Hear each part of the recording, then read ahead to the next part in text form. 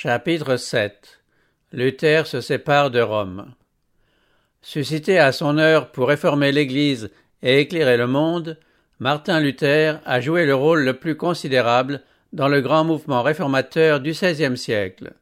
Zélé, ardent, pieux, ne connaissant aucune crainte sinon celle de Dieu, il n'admettait d'autre base de foi que les saintes Écritures. Comme les premiers héros de l'Évangile, Luther naquit dans la pauvreté. Ses premières années s'écoulèrent dans l'humble chaumière d'un mineur allemand. Son père, qui gagnait péniblement de quoi subvenir à ses études, désirait en faire un avocat. Mais Dieu le destinait à participer à la construction du vaste temple qui s'élevait lentement depuis des siècles. Une jeunesse indigente et une sévère discipline furent l'école par laquelle la sagesse infinie le prépara en vue de son importante carrière. Son père était un homme honnête, résolu, courageux, franc, à la fois intelligent et judicieux, obéissant à ses convictions sans s'inquiéter des conséquences. Son grand bon sens l'avait mis en défiance à l'égard de la vie monastique. Aussi, lorsque son fils entra au couvent sans son autorisation, il en fut vivement peiné et ne se réconcilia avec lui que 2 ans plus tard, sans avoir changé d'opinion. Les parents de Luther veillaient avec soin sur l'éducation de leurs enfants, s'efforçant de les instruire dans la connaissance de Dieu et de les guider dans la pratique des vertus chrétiennes. Souvent le jeune homme entendait son père demander dans ses prières que son enfant restât fidèle à Dieu et qu'il contribuât un jour à l'avancement de son règne. Saisissant avec empressement toutes les occasions de s'instruire, compatibles avec leur vie de labeur, le père et la mère travaillaient sans relâche à préparer leurs enfants en vue d'une vie pieuse et utile.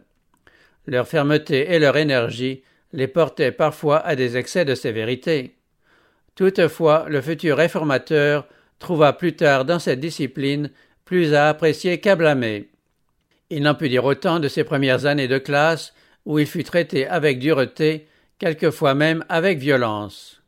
La pauvreté de ses parents obligea le jeune Luther, qui avait quitté la maison paternelle pour aller étudier dans une autre ville, à chanter devant les maisons pour obtenir de la nourriture et de l'argent. Les moroses superstitions de l'époque, à travers lesquelles il envisageait l'avenir, jetaient l'effroi dans son cœur. Et c'est en tremblant, en proie à une terreur constante, qu'il se représentait Dieu non comme un tendre Père céleste, mais comme un être sévère, un juge impitoyable, un cruel tyran. En dépit de tant d'obstacles et de causes de découragement, il allait hardiment de l'avant à la conquête de l'idéal moral et intellectuel vers lequel il se sentait attiré. Sa soif de connaissance et la tournure pratique de son esprit lui faisaient préférer le solide et l'utile au clinquant et au superficiel. Entré à 18 ans à l'université, il vit sa condition s'améliorer considérablement et ses perspectives devenir meilleures. Grâce à leur savoir-faire et à leur industrie, ses parents avaient acquis une honnête aisance et purent dès lors subvenir à tous ses besoins. De plus, l'influence d'amis judicieux avait heureusement atténué la tendance au pessimisme qu'il devait à sa première éducation. S'appliquant à l'étude des bons auteurs, il s'appropria leurs meilleures pensées et fit sienne la sagesse des sages. Très tôt, sous la dure discipline de ses anciens maîtres, il avait fait naître de grandes espérances. Mais lorsqu'il se trouva dans une ambiance favorable, son esprit se développa rapidement. Une excellente mémoire, une imagination vive, une grande force de raisonnement et une application inlassable le distinguèrent bientôt au milieu de ses condisciples. La discipline de l'école mûrit son jugement et le prépara en vue des conflits qui l'attendaient. La piété naïve et précoce qui réchauffait son jeune cœur l'armait de persévérance dans ses desseins et lui inspirait une sincère humilité. Constamment conscient de son besoin des directions et du secours d'en haut, il commençait chacune de ses journées par la prière et vivait dans une attitude d'intercession. Bien prier, avait-il coutume de dire, et plus qu'à moitié étudier.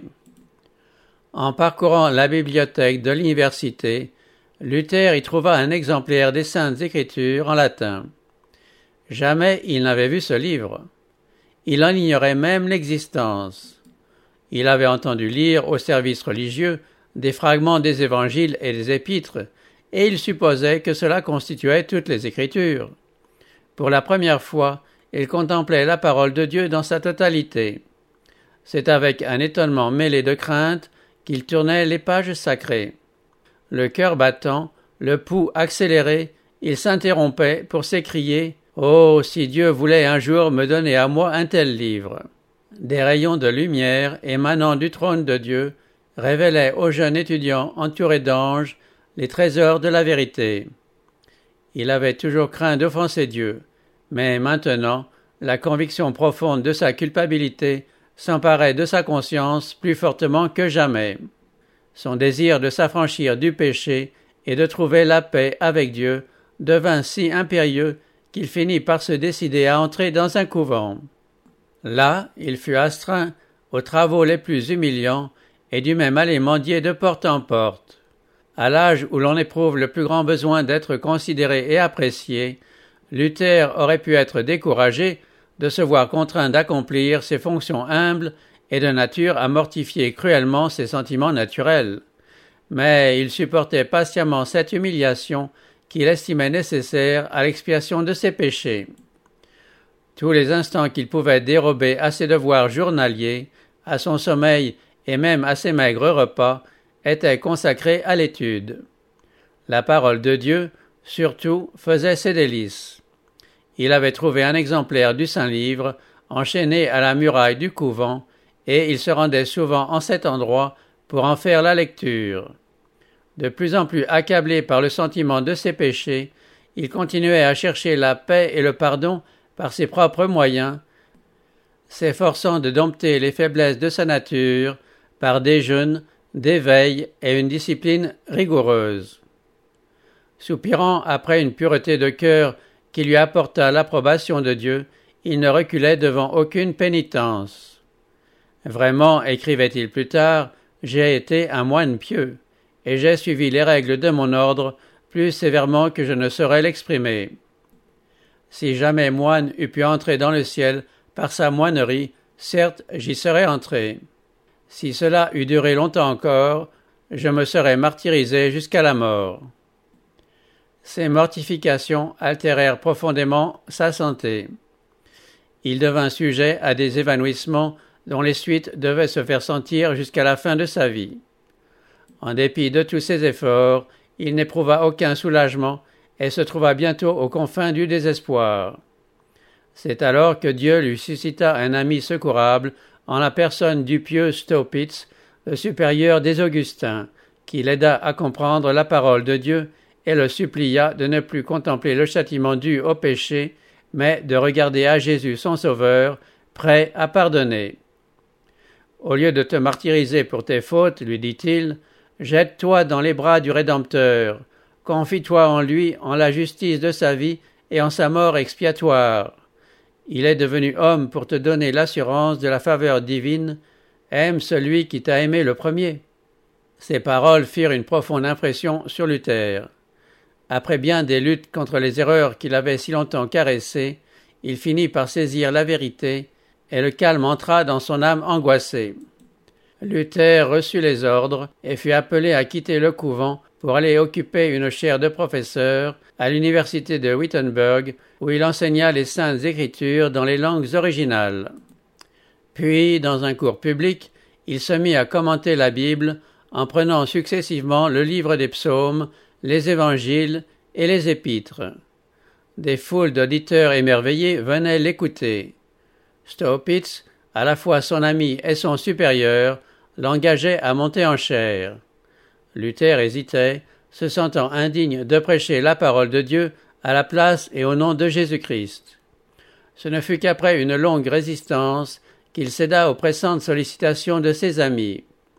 Déjà puissant dans les saintes lettres, il captivait ses auditeurs par son éloquence. La clarté et la force avec lesquelles il présentait la vérité portaient la conviction dans les esprits, et sa ferveur touchait les cœurs. Fils dévoué de l'Église romaine, Luther n'avait aucune intention d'être autre chose. Il entrait dans les desseins de Dieu qu'il fut appelé à se rendre à Rome. Il fit ce voyage à pied, logeant dans les monastères qu'il trouvait sur sa route. En Italie, s'étant arrêté dans un couvent, il fut surpris par la richesse, la magnificence et le luxe qui s'y étalaient. Jouissant de revenus princiers, les religieux habitaient des palais, portaient des soutanes opulentes et s'asseyaient à une table somptueuse. Le moine de Wittenberg était peiné de voir le contraste entre ce spectacle et sa vie de labeur et de renoncement. Il devenait perplexe. Enfin, il aperçut dans le lointain la ville aux 7 collines. Saisi d'une profonde émotion, il se prosterna en terre en s'écriant « Rome sainte, je te salue ». Entré dans la cité, il visita les églises, écouta les histoires extraordinaires que racontaient les prêtres et les moines, et se conforma à toutes les cérémonies du culte. Partout, ses yeux rencontraient des scènes qui le remplissaient d'étonnement et d'horreur. L'iniquité s'étalait dans tous les rangs du clergé. Partout, les prélats se permettaient des plaisanteries indécentes dont l'esprit profane pénétrait jusque dans les saints offices. Où qu'il se tournât, il rencontrait l'impiété, non la sainteté. On ne saurait croire les péchés et les actions infâmes qui se commettent dans Rome, écrivait-il. Il faut le voir et l'entendre pour le croire. Aussi a-t-on coutume de dire, s'il y a un enfer, Rome est bâtie dessus, c'est un abîme d'où sortent tous les péchés. Par un récent décret, le pape venait d'accorder une indulgence à tous ceux qui graviraient à genoux l'escalier de Pilate, qu'on prétendait être celui miraculeusement transféré de Jérusalem à Rome, par lequel notre Sauveur était descendu en quittant le tribunal romain. Luther en faisait dévotement l'ascension quand, tout à coup, la parole du prophète Habacuc, que Paul a répétée, retentit dans son cœur comme un tonnerre. Le juste vivra par la foi. Se relevant brusquement, il s'éloigna honteux et bouleversé. Cette parole impressionna toujours son âme. Dès ce moment, il vit plus clairement que jamais combien il est erroné de chercher le salut dans les œuvres. Il comprit aussi la nécessité de la foi au mérite de Jésus-Christ. Ses yeux étaient dessillés, et cela pour toujours, sur les égarements de la papauté. En détournant son visage de la ville de Rome, il en avait détourné son cœur, et à partir de ce jour, l'abîme qui l'en séparait devait aller en s'élargissant jusqu'à la séparation complète. À son retour de la ville éternelle, Luther reçut de l'université de Wittenberg le grade de docteur en théologie. Il pouvait désormais se consacrer plus que jamais à l'étude des saintes écritures qu'il chérissait. Il avait fait le vœu solennel d'étudier avec soin et de prêcher fidèlement tous les jours de sa vie la parole de Dieu et non les décisions et les doctrines des papes. Il n'était plus simplement moine ni professeur, mais héros autorisé des livres saints. Appelé à être berger du troupeau de Dieu, d'un troupeau ayant faim et soif de vérité, le nouveau docteur déclarait hautement que le chrétien ne peut recevoir d'autre doctrine que celle qui repose sur les écrits sacrés. Cette affirmation sapait la suprématie du pape. Elle contenait le principe vital de la réforme. Voyant combien il est dangereux d'accorder plus de crédit aux théories humaines qu'à la parole de Dieu, Luther attaquait hardiment l'incrédulité spéculative des savants et combattait à la fois la philosophie et la théologie qui, en Europe, dominaient les esprits. Il dénonçait ces études non seulement comme inutiles, mais comme pernicieuses, et s'efforçait de détourner ses auditeurs des sophismes des docteurs pour attirer leur attention sur les vérités éternelles exposées par les prophètes et les apôtres. Les foules suspendues aux lèvres du jeune docteur entendaient un message d'une douceur inconnue. Jamais de telles paroles n'avaient encore frappé leurs oreilles. L'heureuse nouvelle de l'amour d'un sauveur, l'assurance du pardon et de la paix par la foi en son sang expiatoire, réjouissait les cœurs et y versait une espérance immortelle. La lumière qui brillait à Wittenberg devait rayonner jusqu'aux extrémités de la terre, et son éclat s'intensifiait jusqu'à la fin des temps. Comme le conflit entre la lumière et les ténèbres est irréductible, ainsi il n'y a pas d'entente possible entre la vérité et l'erreur. Proclamer, établir l'une, c'est attaquer et renverser l'autre. Notre Sauveur a dit lui-même « Je ne suis pas venu apporter la paix, mais l'épée ». Au début de la Réforme, Luther disait « Dieu ne me conduit pas, il me pousse, il m'enlève. Je ne suis pas maître de moi-même, je voudrais vivre dans le repos, mais je suis précipité au milieu du tumulte et des révolutions. » Il allait maintenant être jeté dans l'arène. L'Église romaine avait fait trafic de la grâce de Dieu. Les tables d'échangeurs s'étaient dressées auprès des autels et l'air retentissait des éclats de voix des vendeurs et des acheteurs. Sous prétexte de réunir des fonds en vue de l'érection de la basilique de Saint-Pierre à Rome, le pape avait ordonné la vente publique des indulgences. Avec le prix du crime et sur la pierre angulaire de l'iniquité, on érigeait un temple à Dieu. Mais l'expédient même dont Rome se servait allait asséner un coup mortel à sa puissance et à sa grandeur. Ce trafic allait susciter à la papauté son ennemi le plus résolu et le plus redoutable et déclencher une bataille qui allait ébranler le trône papal au point de faire chanceler la triple couronne sur la tête du souverain pontife. C'est Jean Tetzel qui fut choisi pour la vente des indulgences en Allemagne.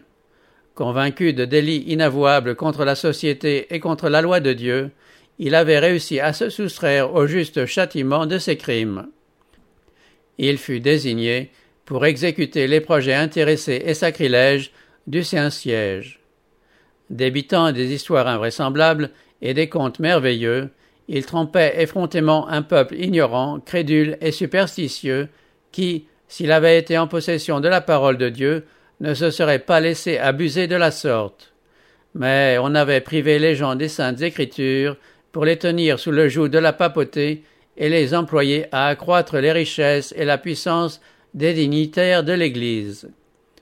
Tetzel entrait dans une localité précédé d'un héros qui criait « Nous vous apportons la grâce de Dieu et du Saint-Père » et le peuple d'accueillir l'imposteur comme s'il avait été Dieu lui-même venu sur terre. L'infâme marché s'ouvrait dans l'Église. Du haut de la chair, Tetzel exaltait les indulgences comme le plus précieux don du ciel. « Venez, disait-il, je vous donnerai des lettres dûment scellées, par lesquelles les péchés même que vous aurez l'intention de commettre vous seront tous pardonnés. Il y a plus, ajouta-t-il, les indulgences ne sauvent pas seulement les vivants, elles sauvent aussi les morts. À peine l'argent a-t-il sonné dans ma caisse que l'âme s'élance hors du purgatoire et prend son vol vers le ciel. Simon le magicien avait autrefois offert de l'argent aux apôtres en échange du don des miracles. Pierre lui avait dit « Que ton argent périsse avec toi, puisque tu as cru que le don de Dieu s'acquérait à prix d'argent. » Mais l'offre de Tetzel était acceptée avec empressement par des milliers de gens.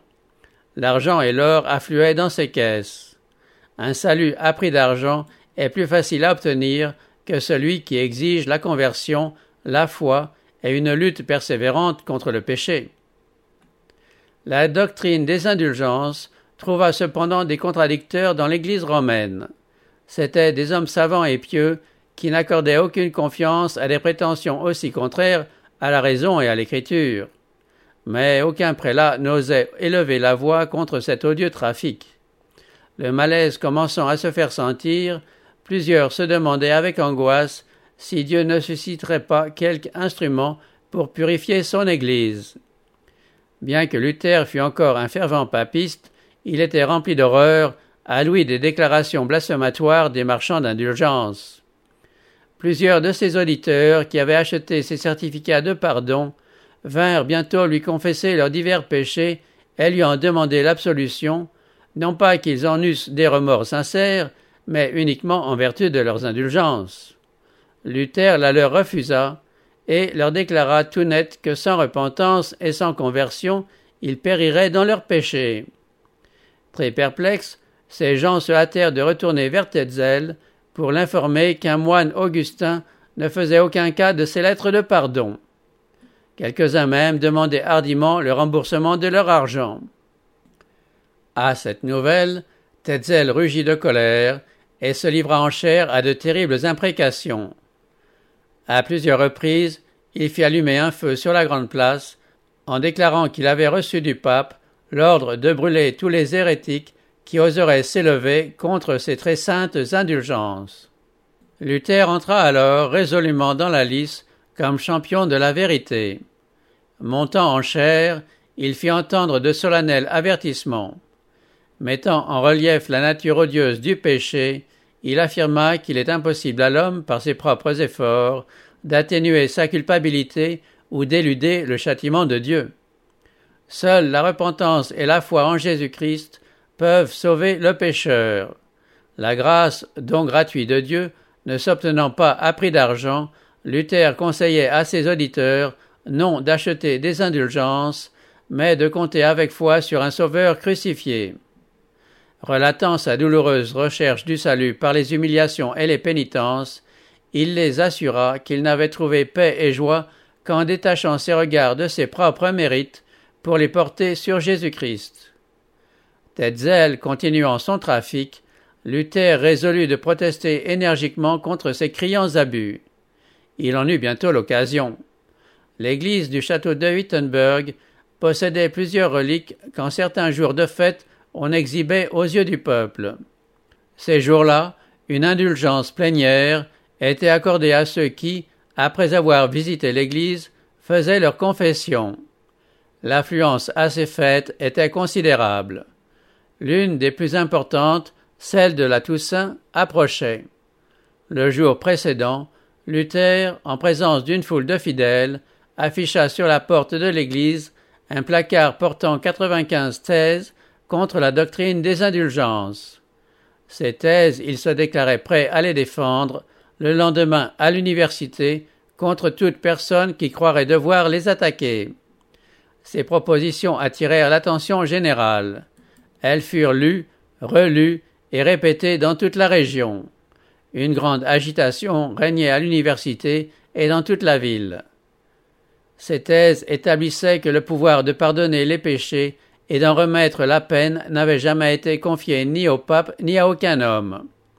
La vente des indulgences n'était qu'un moyen artificieux d'extorquer de l'argent, une exploitation de la crédulité publique, une ruse de Satan pour détruire les âmes. Luther y déclarait en outre que l'évangile du Christ est le trésor le plus précieux de l'Église et que la grâce de Dieu qui s'y révèle est gratuitement accordée à quiconque la recherche par la conversion et la foi. Les thèses de Luther sollicitaient la contradiction, mais personne n'osa relever le défi. Ces propositions firent en quelques jours le tour de l'Allemagne et en quelques semaines celui de la chrétienté. Un grand nombre de catholiques pieux, qui avaient pleuré sur les maux de l'Église, sans entrevoir aucun moyen de les guérir, lurent ces thèses avec une joie d'autant plus grande qu'ils y entendaient la voix de Dieu. Ils eurent l'impression que le Seigneur était finalement intervenu pour arrêter le flot montant de la corruption. Des princes et des magistrats se réjouirent secrètement de ce qu'un frein allait être mis à la puissance arrogante qui déniait au monde le droit d'en appeler à ses décisions. En revanche, les foules attachées au péché et à la superstition furent terrifiées en voyant réduits en poussière les sophismes qui avaient calmé leurs craintes. Transportés de colère, de rusées ecclésiastiques, furieux de voir leur connivence avec le mal dénoncée et leurs profits menacés, s'unirent pour soutenir leur cause. Le réformateur dut faire face à de violents accusateurs. Les uns lui reprochaient d'avoir agi par impulsion et d'être non dirigé par Dieu, mais poussé par l'orgueil et la présomption. Qui ne sait, répondait-il, que l'on met rarement une idée nouvelle en avant sans être accusé d'orgueil et de chercher des querelles. Jésus-Christ et tous les martyrs n'ont-ils pas été mis à mort comme contempteurs de la sagesse du temps et pour avoir avancé des nouveautés sans prendre auparavant humblement conseil des organes de l'ancienne opinion? Il ajoutait « Ce que je fais s'accomplira non par la prudence des hommes, mais par le conseil de Dieu. Si l'œuvre est de Dieu, qui l'arrêtera? Si elle n'est pas de lui, qui la soutiendra?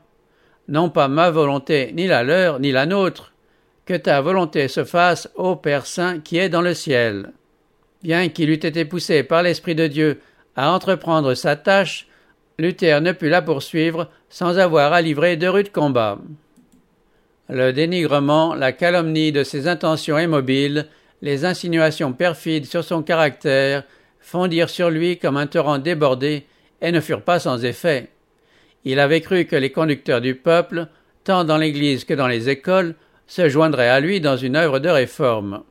Les encouragements qui lui étaient venus de la part de personnages influents l'avaient rempli de joie et d'espérance. Il voyait déjà par anticipation se lever des jours meilleurs pour l'Église. Mais aux encouragements avaient succédé les incriminations et les dénonciations.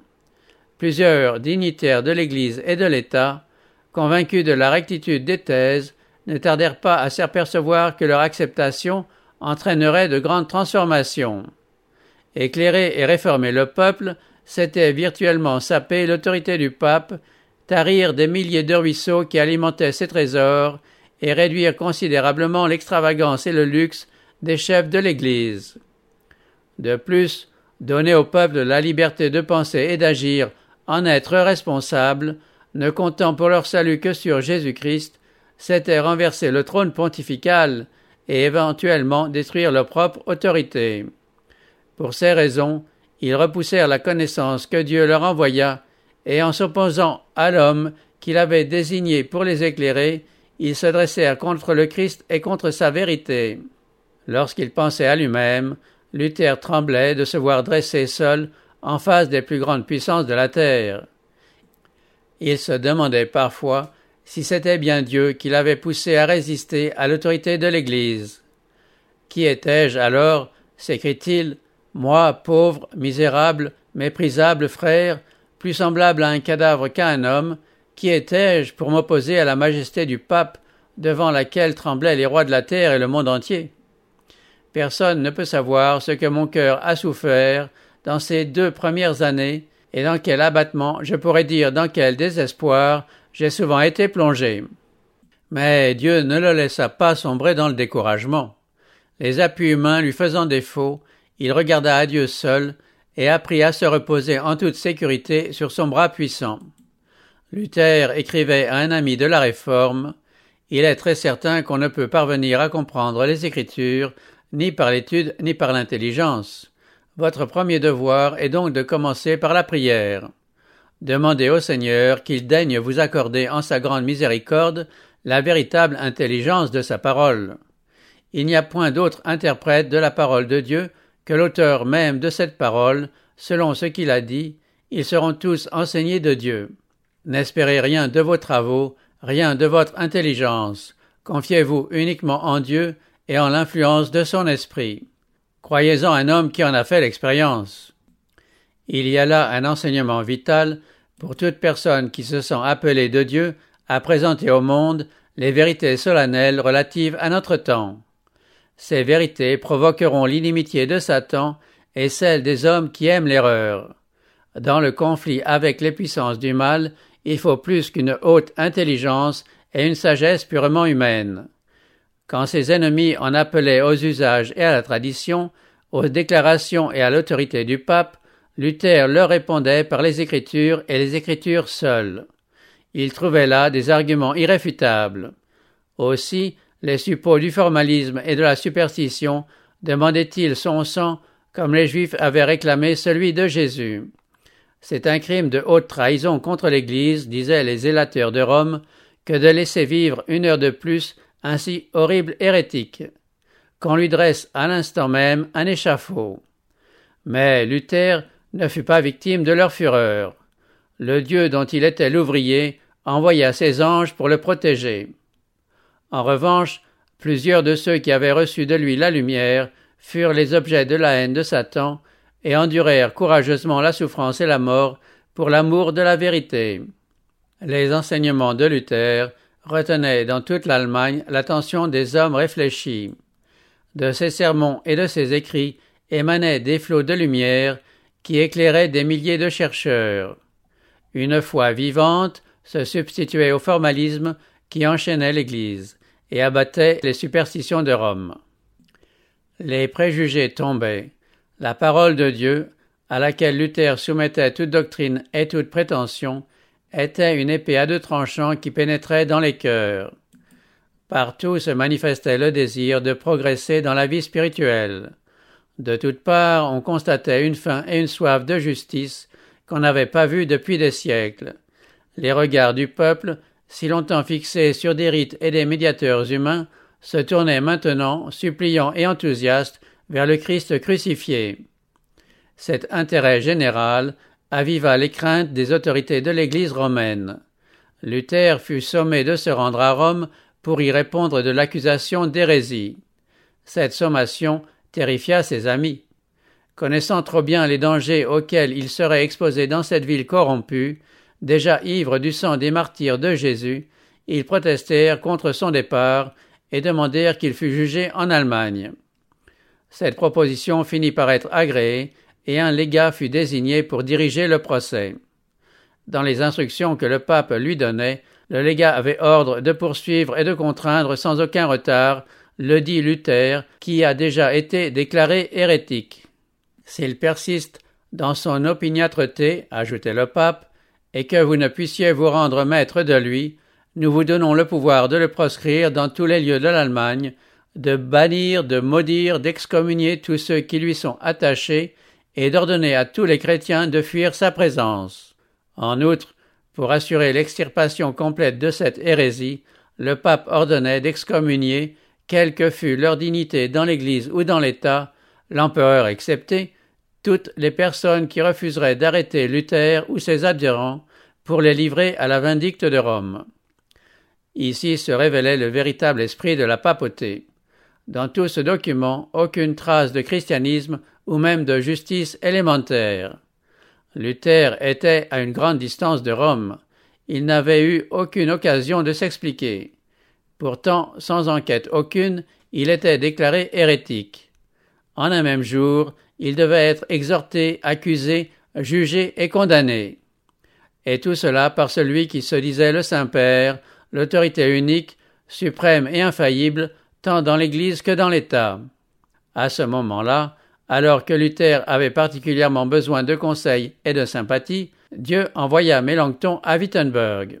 Sa jeunesse, sa modestie, sa réserve, la sûreté de son jugement et la profondeur de sa science, jointes à une éloquence persuasive, comme à une pureté et à une droiture de caractère notoire, lui avaient acquis l'admiration et l'estime générale.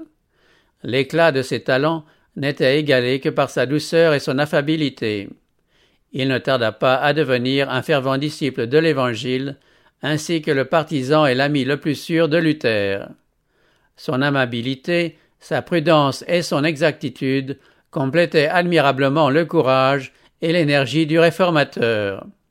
La collaboration de ces deux hommes communiqua une force nouvelle à l'œuvre de la réforme. La ville d'Augsbourg avait été choisie comme siège de la Diète. Le réformateur s'y rendit à pied. De sérieuses craintes étaient exprimées à son sujet. On avait ouvertement déclaré qu'il serait saisi et assassiné en cours de route. Aussi ses amis le suppliaient-ils de ne pas s'exposer et l'engageaient même à quitter Wittenberg pour un temps et à profiter de la protection qu'ils étaient heureux de lui offrir. Mais il ne voulut pas abandonner le poste que Dieu lui avait confié. En dépit de la tempête qui grondait, il se voyait dans l'obligation de continuer à soutenir la vérité sans défaillance. « Je suis comme Jérémie, disait-il, l'homme des querelles et des discordes. Mais plus ils augmentent leurs menaces, plus ils multiplient ma joie. Ils ont déjà déchiré mon honneur et ma réputation. Une seule chose me reste, c'est mon misérable corps. Qu'ils le prennent, ils abrégeront ainsi ma vie de quelques heures. Quant à mon âme, ils ne me la prendront pas. Celui qui veut porter la parole du Christ dans le monde doit s'attendre à la mort à chaque heure. » La nouvelle de l'arrivée de Luther à Augsbourg procura aux représentants du pape une vive satisfaction. L'hérétique importun, qui attirait l'attention du monde, était maintenant au pouvoir de Rome, et le légat était résolu à ne pas le laisser échapper. Le réformateur, ne s'étant pas pourvu d'un sauf-conduit, ses amis d'Augsbourg le supplièrent de ne pas se présenter avant de s'en être procuré un, et ils entreprirent eux-mêmes auprès de l'empereur les démarches nécessaires. De son côté, l'intention du légat était, si possible, d'arracher à Luther une rétractation et, dans le cas où il échouerait, de le conduire à Rome pour lui faire subir le sort de Huss et de Jérôme à Constance. Par ses émissaires, il engagea Luther à se confier en sa clémence et à se présenter devant lui sans sauf-conduit. Le réformateur s'y refusa, ne voulant paraître devant l'ambassadeur du pape qu'en possession d'un document lui garantissant la protection de l'empereur. Le plan des romanistes était de gagner Luther par une apparente bienveillance. Dans ses entrevues avec lui, le légat, tout en manifestant une grande amabilité, exigea qu'il se soumît implicitement et sans discussion à l'autorité de l'Église. Il ne connaissait pas encore l'homme en présence duquel il se trouvait. Dans sa réponse, Luther lui exprima sa déférence pour l'Église et son amour pour la vérité, se déclarant prêt à écouter toutes les objections qui pourraient être faites à ses enseignements et à soumettre sa doctrine à certaines universités réputées. Mais il protestait contre la prétention du cardinal de le faire rétracter sans l'avoir convaincu d'erreur. Pour toute réponse, le légat répétait « Rétracte, rétracte ». Le réformateur eut beau déclarer que ses propositions étaient fondées sur les Écritures et qu'il ne pouvait renoncer à la vérité, le légat, incapable de réfuter ses arguments, se mit à l'accabler d'un flot de paroles où s'entremêlaient les accusations, les concessions, les flatteries, les appels à la tradition des pères, sans laisser au réformateur le temps de lui répondre. Convaincu que des entretiens de ce genre n'aboutiraient à rien, Luther obtint enfin, mais non sans peine, de présenter sa réponse par écrit. « Je voyais, écrivait-il à un ami, que le moyen le plus sage était de lui répondre par écrit, car une réponse écrite laisse au moins aux opprimés un double avantage. D'abord de pouvoir soumettre leur cas à des tiers, et deuxièmement, la ressource d'intimider un despote verbeux et sans conscience qui, autrement, l'emporterait par son langage impérieux. » À l'entrevue suivante, Luther donna de ses enseignements un exposé clair, concis et convaincant, appuyant chacune de ses propositions par des citations des Saintes Écritures.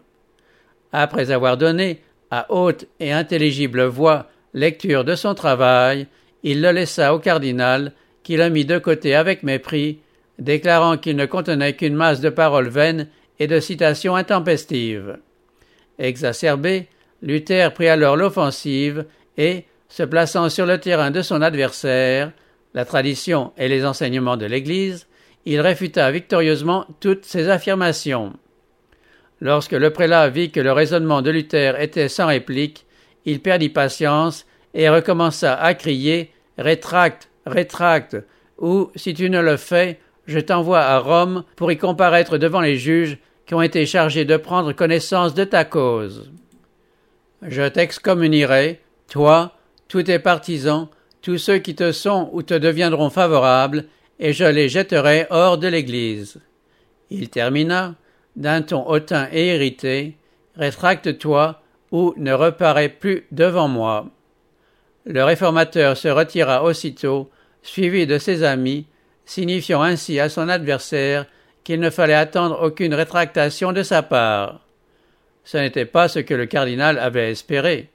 Il s'était bercé de l'illusion qu'il aurait raison de Luther par l'intimidation. Demeuré seul avec ses partisans, il les regardait successivement, tout confus d'un échec aussi complet qu'imprévu. Cette rencontre ne demeura pas stérile. L'Assemblée avait eu l'occasion de comparer les deux hommes et de juger par elle-même de l'esprit qui les animait, aussi bien que de la force de leur position.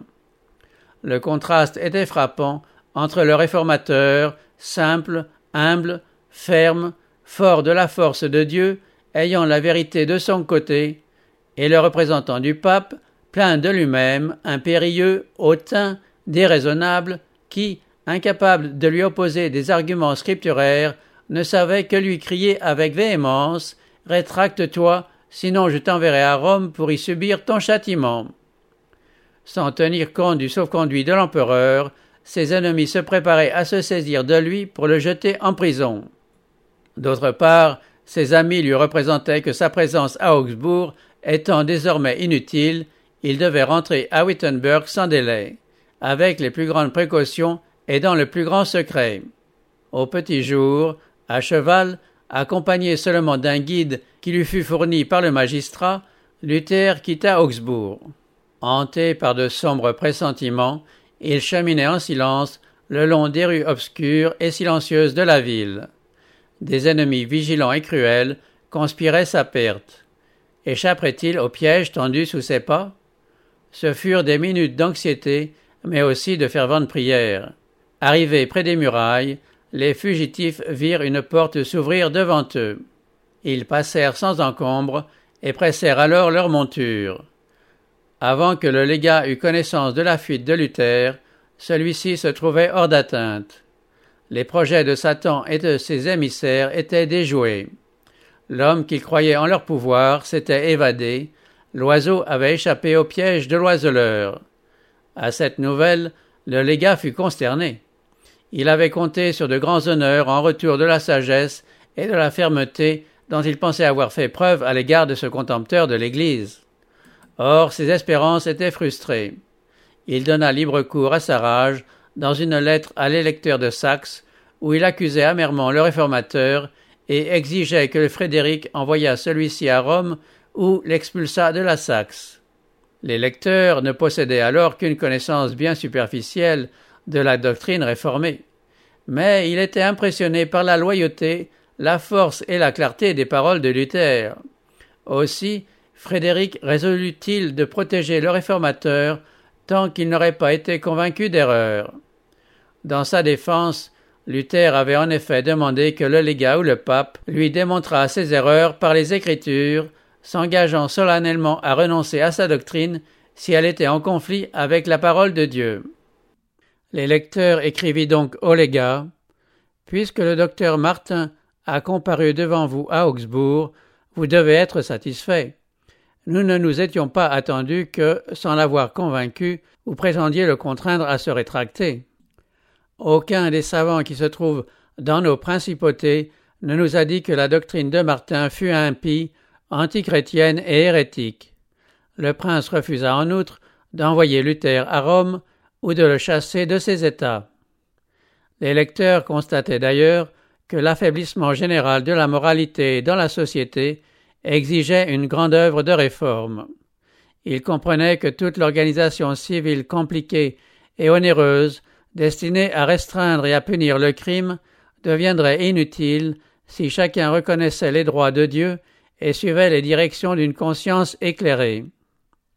Ils voyaient que les travaux de Luther visaient à cela, et il éprouvait une joie secrète à la pensée qu'une influence meilleure commençait à se faire sentir dans l'Église. Les lecteurs constataient en outre le plein succès de l'enseignement de Luther à l'université. Une année seulement s'était écoulée depuis que le réformateur avait affiché ses thèses à la porte de l'église du château. Mais le nombre des pèlerins qui la visitaient à la Toussaint avait déjà sensiblement diminué. Rome avait perdu des adorateurs et des offrandes, mais ceux-ci étaient remplacés par les étudiants en quête de science qui venaient remplir les auditoires de Wittenberg. Les écrits de Luther avaient suscité en tout lieu le désir d'étudier les Écritures, et ce n'était pas seulement de toutes les parties de l'Allemagne que les étudiants accouraient, mais aussi des pays voisins. Au moment où ils découvraient dans le lointain les clochers de cette ville, ces jeunes gens s'arrêtaient et élevaient les mains vers le ciel, louant Dieu de ce qu'il y faisait luire, comme autrefois de Sion, la lumière de la vérité, pour l'envoyer jusqu'aux contrées les plus éloignées. Luther n'avait encore que partiellement abandonné les erreurs du romanisme. Une comparaison des décrets et des constitutions de Rome avec les Saintes Écritures le jetait dans la plus profonde stupéfaction. « Je lis les décrets des pontifes, écrivait-il à Spalatin, et, je te le dis à l'oreille, je ne sais pas si le pape est l'antéchrist lui-même ou s'il est son apôtre, tellement Jésus y est dénaturé et crucifié. » Pourtant, Luther était encore un fils docile de l'Église romaine, et la pensée de se séparer de sa communion n'avait pas encore affleuré son esprit. Les écrits et la doctrine du réformateur s'étaient répandus dans toute la chrétienté. Leur influence se manifestait en Suisse et en Hollande. Des exemplaires de ces écrits avaient passé en France et en Espagne. En Angleterre, ces enseignements étaient reçus comme la parole de vie. La vérité avait aussi pénétré en Belgique et en Italie. Des milliers de gens avaient été arrachés à leur torpeur mortelle et goûtaient la joie d'une vie d'espérance et de foi. À Rome, l'exaspération grandissait à vue d'œil à l'ouïe des succès de Luther.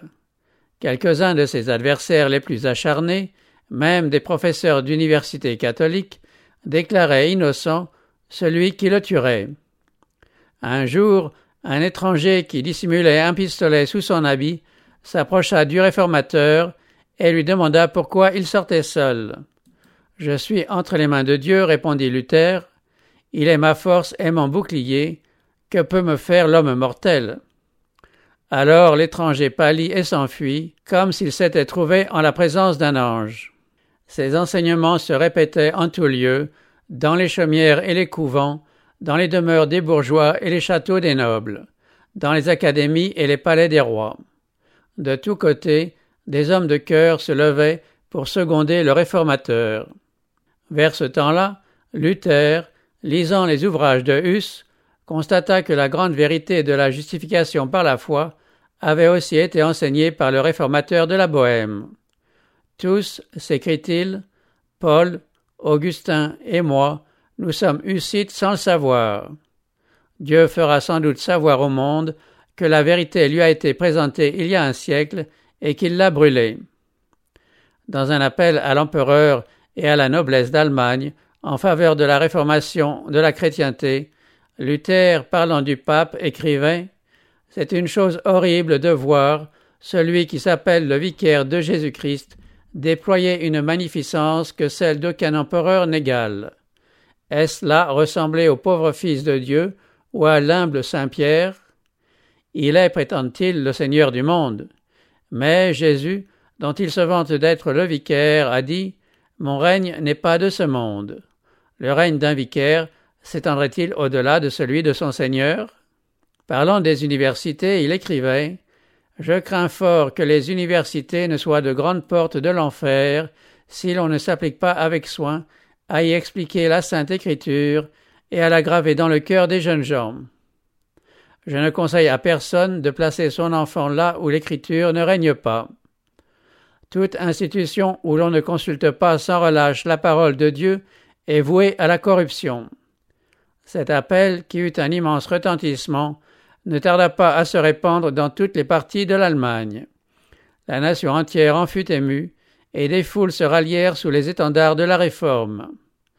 Brûlant du désir de se venger, les ennemis de Luther pressaient le pape de prendre contre lui des mesures décisives. Il fut décrété que sa doctrine serait immédiatement condamnée. 60 jours lui furent donnés à lui et à ses adhérents pour se rétracter ou, en cas de refus, être excommuniés. Ce fut une épreuve terrible pour la Réforme.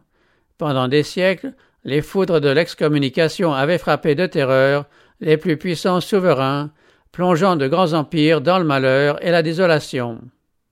Ceux qui en étaient les objets étaient regardés avec horreur. Traités en parias, ils étaient retranchés de la communion de leurs semblables, traqués et mis à mort. Luther ne fermait pas les yeux sur la tempête qui grondait sur sa tête, mais il demeurait ferme, assuré que Jésus-Christ serait son défenseur et son bouclier.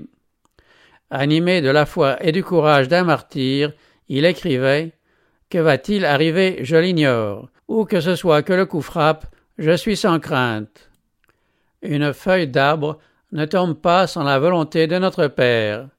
Combien moins nous-mêmes. C'est peu de chose que de mourir pour la parole, puisque cette parole qui s'est incarnée pour nous est morte d'abord elle-même. Si nous mourons avec elle, nous ressusciterons avec elle. Passant par où elle a passé, nous arriverons où elle est arrivée, et nous demeurerons près d'elle pendant toute l'éternité. En recevant la bulle, Luther s'écria Je la méprise et l'attaque comme impie et mensongère. C'est Jésus-Christ lui-même qui y est condamné. Je me réjouis d'avoir à supporter quelques maux pour la meilleure des causes. Je sens déjà plus de liberté dans mon cœur, car je sais enfin que le pape est l'Antéchrist et que son siège est celui de Satan. Le document papal ne resta pas sans effet. La prison, l'épée, la torture étaient des moyens employés pour imposer l'obéissance. Les faibles et les superstitieux tremblèrent, et, bien que les sympathies allassent généralement vers Luther, on n'était pas disposé à risquer sa vie pour la cause de la réforme. Selon toute apparence, l'œuvre du réformateur touchait à son terme. Rome avait fulminé contre lui ses anathèmes, et le monde l'observait, convaincu qu'il périrait ou qu'il serait forcé de céder. Il n'en fut rien. D'un geste calme mais puissant et terrible, le réformateur rejeta la sentence comminatoire et annonça publiquement sa décision de se séparer de la papauté pour toujours. En présence d'une foule composée d'étudiants, de docteurs et de citoyens de tout rang, il livra au feu la bulle du pape, des exemplaires du droit canon, des décrétales et d'autres écrits soutenant le pouvoir papal. Mes ennemis, dit-il, ont pu, en brûlant mes livres, nuire à la vérité dans l'esprit du commun peuple et perdre des âmes. En retour, je consume leurs livres. Jusqu'ici, je n'ai fait que badiner avec le pape, mais une lutte sérieuse vient de s'ouvrir. J'ai commencé cette œuvre au nom de Dieu, elle se finira par sa puissance et sans moi. À ses ennemis, qui méprisaient sa cause en raison de sa faiblesse, Luther répondait « Qui sait si ce n'est pas Dieu qui m'a choisi et appelé, et s'ils ne doivent pas craindre en méprisant de mépriser Dieu lui-même. » Moïse était seul à la sortie d'Égypte, Élie seul au temps du roi Akab, Ésaïe seul à Jérusalem, Ézéchiel seul à Babylone. Dieu n'a jamais choisi pour prophète ni le souverain sacrificateur, ni quelque autre grand personnage. Ordinairement, il a choisi des personnes basses et méprisées, une fois même le berger Amos. En tout temps, les saints ont dû reprendre les grands, les rois, les princes, les prêtres, les savants, au péril de leur vie. Je ne dis pas que je sois un prophète, mais je dis qu'ils ont lieu de craindre précisément parce que je suis seul et qu'ils sont nombreux. Ce dont je suis certain, c'est que la parole de Dieu est avec moi et qu'elle n'est point avec eux. Pourtant, ce ne fut pas sans une lutte terrible que Luther se résigna à se séparer de l'Église. C'est vers ce temps-là qu'il écrivait « Je sens mieux chaque jour combien il est difficile de se dégager de scrupules que l'on a cultivés dès son enfance. Oh, qu'il m'en a coûté, bien que les Écritures fussent pour moi, de prendre position contre le pape et de le dénoncer comme l'Antichrist. Combien grandes ont été les angoisses de mon cœur, combien de fois me suis-je posé, dans l'amertume de mon âme, cette question qui est sans cesse sur les lèvres des papistes. Es-tu le seul sage? Tout le reste du monde est-il depuis si longtemps dans l'erreur? Et si, après tout, c'était toi qui te trompais? Si tu étais la cause que beaucoup d'âmes, égarées par toi, seront éternellement perdues. C'est ainsi que j'ai tremblé, jusqu'à ce que Jésus-Christ, par sa parole infaillible, eût fortifié mon âme. Le pape avait menacé Luther de l'excommunication s'il ne se rétractait pas. Cette menace allait maintenant devenir une réalité. Une nouvelle bulle parut qui déclarait Luther séparé de l'Église et maudit du ciel. Tous ceux qui recevaient sa doctrine étaient englobés dans cette condamnation. Un grand conflit était engagé. Être en but à l'opposition est le sort de tous ceux dont Dieu se sert pour annoncer des vérités spécialement applicables à leur temps. Or, il y avait au jour de Luther une vérité présente d'une importance capitale, de même qu'il y a une vérité présente pour notre époque. Celui qui gouverne le monde, selon les conseils de sa volonté, a jugé bon de susciter des hommes auxquels il confie un message spécialement destiné au temps où ils vivent et adapté aux conditions dans lesquelles ils sont placés. Si ces hommes apprécient la lumière qui leur est offerte, des horizons plus vastes s'ouvriront devant eux. Mais la majorité des gens n'apprécient pas plus la vérité aujourd'hui que les partisans du pape au temps de Luther. comme dans les siècles passés, on est enclin à suivre les théories et les traditions des hommes plutôt que la parole de Dieu. Il ne faut pas que ceux qui présentent la vérité pour notre époque s'attendent à être accueillis avec plus de faveur que les réformateurs des temps passés. La grande lutte entre la vérité et l'erreur, entre le Christ et Satan, augmentera d'intensité jusqu'à la fin de l'histoire du monde. Jésus a dit à ses disciples, « Si vous étiez du monde, le monde aimerait ce qui est à lui. Mais parce que vous n'êtes pas du monde, et que je vous ai choisi du milieu du monde, à cause de cela, le monde vous hait. Souvenez-vous de la parole que je vous ai dite, le serviteur n'est pas plus grand que son maître. S'ils m'ont persécuté, ils vous persécuteront aussi. S'ils ont gardé ma parole, ils garderont aussi la vôtre. » D'autre part, le Seigneur dit positivement, « Malheur lorsque tous les hommes diront du bien de vous, car c'est ainsi qu'agissait leur Père à l'égard des faux prophètes. » La concorde entre l'Esprit du Christ et l'Esprit du monde n'existe pas plus maintenant qu'autrefois. Et ceux qui annoncent la parole de Dieu dans toute sa pureté ne seront pas plus favorablement accueillis aujourd'hui qu'alors. L'opposition à la vérité peut changer de forme, elle peut être plus cachée, plus subtile, mais le même antagonisme existe et existera jusqu'à la fin.